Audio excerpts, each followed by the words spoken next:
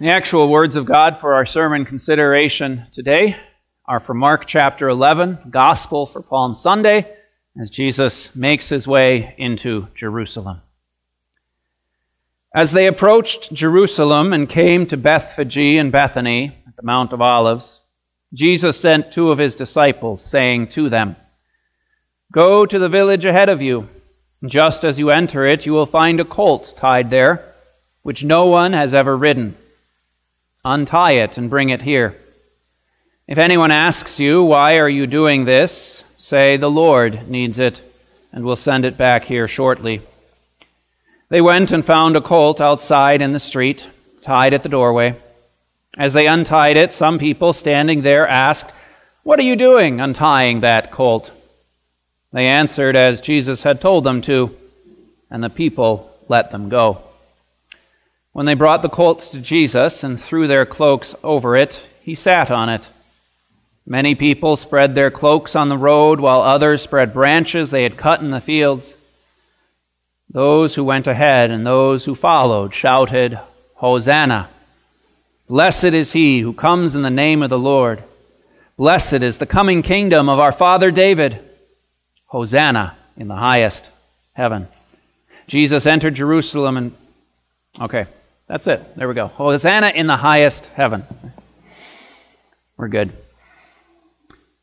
God made him who had no sin to be sin for us, so that in him we might become the righteousness of God.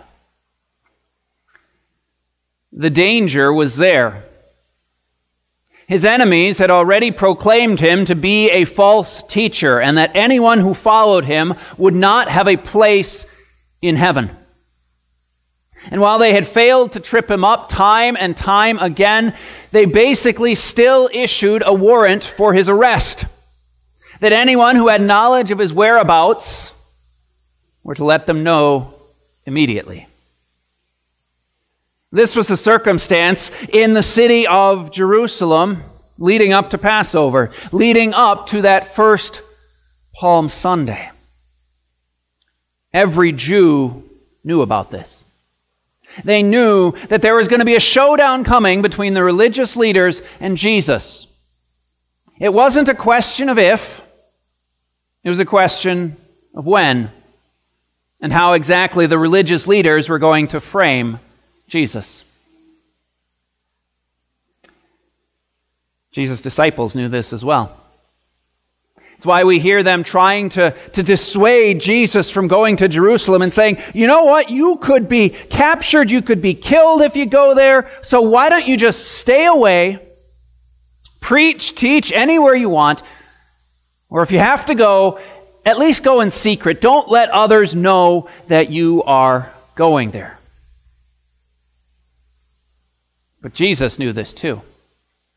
Not just from the hearsay rumors of other Jews and what the religious leaders had ordered, but he had in fact told his disciples that this was going to happen. Not only that it was going to happen, but that it needed to happen.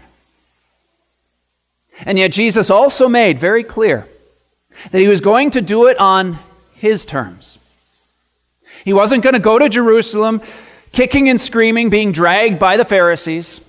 He wasn't going to go secretly. He was going to go on his terms. Yes, he was indeed a king, but a king on his own terms. And what trust this must have inspired in his disciples. The fact that Jesus knew exactly what was coming when he would go into Jerusalem, and yet he went anyway. A way for his disciples to say, "You know what? Maybe Jesus knows something that we don't." Jesus was eager to celebrate this Passover. He was eager to get to Jerusalem. Last week we heard how Jesus said, "My time has now come." It was time to accomplish what he had always been in this world to do. Yet he had the presence of mind to still do it on his terms, in his way, to show that he was in control. And the first way that he showed that it was going to be on his terms was fulfilling an Old Testament prophecy. It's the prophecy we heard in our first lesson today from Zechariah. That prophecy that said, "See, your king comes to you, righteous and victorious, riding on a donkey." These words were not just describing any old king. These words were describing the Savior, the Messiah that the Jews had been waiting for. And so Jesus needed a donkey to ride, to show the people coming as he came into Jerusalem, and to show the Pharisees who exactly he claimed to be. He was a king, but a king on his own terms. But how to get that donkey? So he sent 2 of his disciples to one of the nearby villages, a village just up the road from where they were at the time, and he said, "Go fetch me this one particular donkey." Now, most Palm Sundays are spent describing how they got the donkey and whether Jesus used divine power to get it or if he had previously known the owners before. A lot of people focus on the fact that the donkey is an animal of peace, a lowly animal, a humble animal.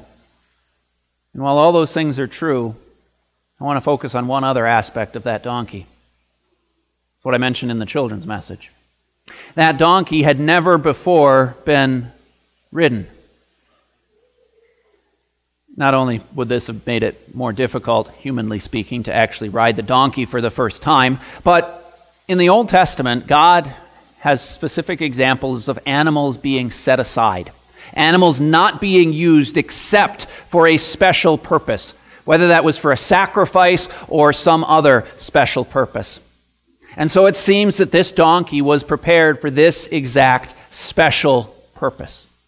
The special purpose to bear Jesus into Jerusalem for a unique mission by a unique Savior, a king on his own terms. And after everything happened the way that Jesus had told them it would, down to the very last answer that they would give the owners of the donkey, they had that donkey. They laid their cloaks upon it, and Jesus then sat on it. He joined the crowds of pilgrims trekking to Jerusalem. Crowds from Jerusalem came out to greet the pilgrims, and all of a sudden people started to realize what this was all about. This Jesus who they wondered whether he would actually show up for fear of the Jewish proclamation. This was him, and not only was he walking, he was riding. He was riding on a donkey, and whether people remembered the prophecy from Zechariah or not, it showed that Jesus was not afraid of the religious leaders. He was coming to Jerusalem on his own terms. And thanks be to God that he did that. Thanks be to God that he was a king on his own terms. Because this was the real rub against the religious leaders. The real rub that they had with Jesus. It was they had this idea of what the Messiah king would look like, and Jesus looked nothing like that. If they had a king, the religious leaders that is, a king on their terms, a savior on their terms, he would be a conquering king. He would throw out the Roman armies. He would be a bread king, feeding the nation of Israel, boosting the economy like in the days of King David and King Solomon. And while Jesus could have done that, that still would not have taken care of the underlying problem. The problem of sin, the problem of death. Sin still would have condemned, death still would have reigned. Thanks be to God that Jesus was also not a king on his disciples' terms. The terms of his disciples to be that king were to stay away from Jerusalem entirely, to continue going about the land of Israel, to be preaching and teaching, to perform miracles. And again, while Jesus could have done all of that, he could have healed the effects of sin, he would not have taken care of their root. Sin still would have condemned. Death still would have reigned. There are people today who still wish to have Jesus a king on their terms. Just as there were people back then, so it is today, whether they fall on the side of the Pharisees, more looking for this powerful physical king who would take care of all these physical problems. They want a king or they want a God on their terms. I'll believe in you, God, if you'll only do this for me. I'll believe in you, God, as long as I want to live the way that I want to live and I want to do the things that I still want to do. I want God to forgive the things that I have done, but I don't want Him to forgive the sins of the people against me. We need to look at our own hearts and see if at times we have wanted Jesus as a king on my terms. As long as it's convenient for me, Jesus, I'll follow you. As long as it makes sense, Jesus, I'll follow you. As long as I don't have to give up this tempting sin that I know is wrong, I'll follow you. As long as I don't actually have to share my faith, I'll follow you. As long as it's comfortable. As long as it is on my terms. And yet Christianity on my terms really isn't Christianity at all. It's just focusing on what I like and what I want. And that problem still remains, where sin still reigns. Death condemns.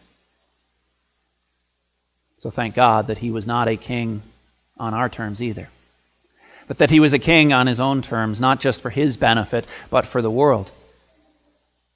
He faced down the wrath of the religious leaders by coming into Jerusalem, not hiding or not afraid, but boldly in the middle of a procession. He dismissed the well-meaning intentions of His disciples. He ignored any terms but His own. He rode into Jerusalem on His own terms, on a donkey, to be the king not the people wanted, but to be the king that people needed. And it was reflected by the cheers that the crowd shouted, whether they realized it or not. As they shouted, "Hosanna! Lord, save us!" And blessed is He who comes in the name of the Lord. Both of these cries of and praises come from an Old Testament book, the book of Psalms. Psalm 118 to be exact. And in this particular psalm, we see a king. We see a king who, although he is surrounded by his enemies, he ends up defeating them. And then after the conquering king returns to Jerusalem, as he comes up to the temple, it's the priest who shouts out those praises. Blessed is he who comes in the name of the Lord. And the lesson of the psalm, the whole idea of the coming in the name of the Lord, is a reminder that it was not the king's own strength that conquered their enemies, but that it was the Lord's strength, the Lord's power.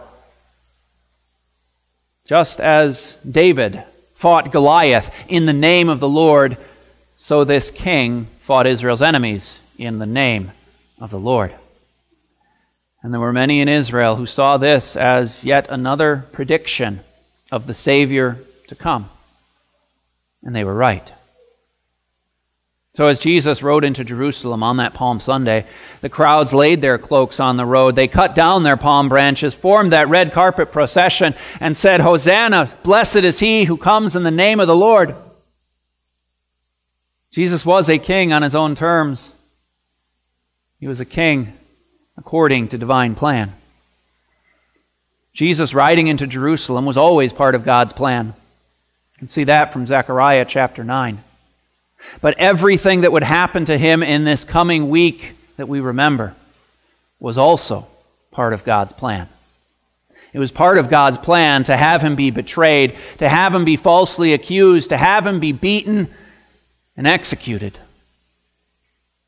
All of this was still Jesus being a king on his own terms. There was never a moment where Jesus was not in control, even as he hung there on the cross for our sins. And all of this was done for you and for me.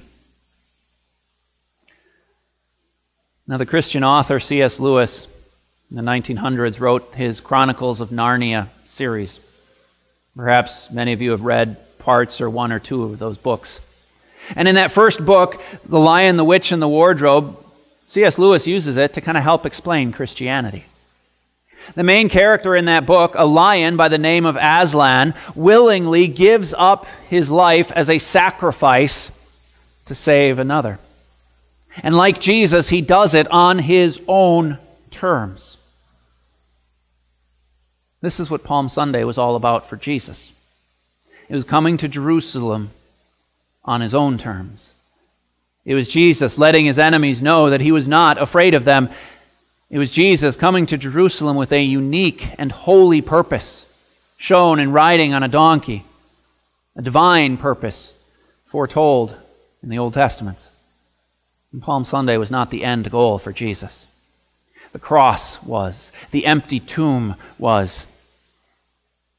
Jesus is not a king in the way that the world supposed him to be, but he was a king in the way the world needed him to be. A king on his own terms. And for that we can shout, Hosanna. Blessed is he who comes in the name of the Lord. Amen. Now may God, who began a good work in you, carry it out to completion on the day of Jesus Christ our Lord. Amen. At this time we have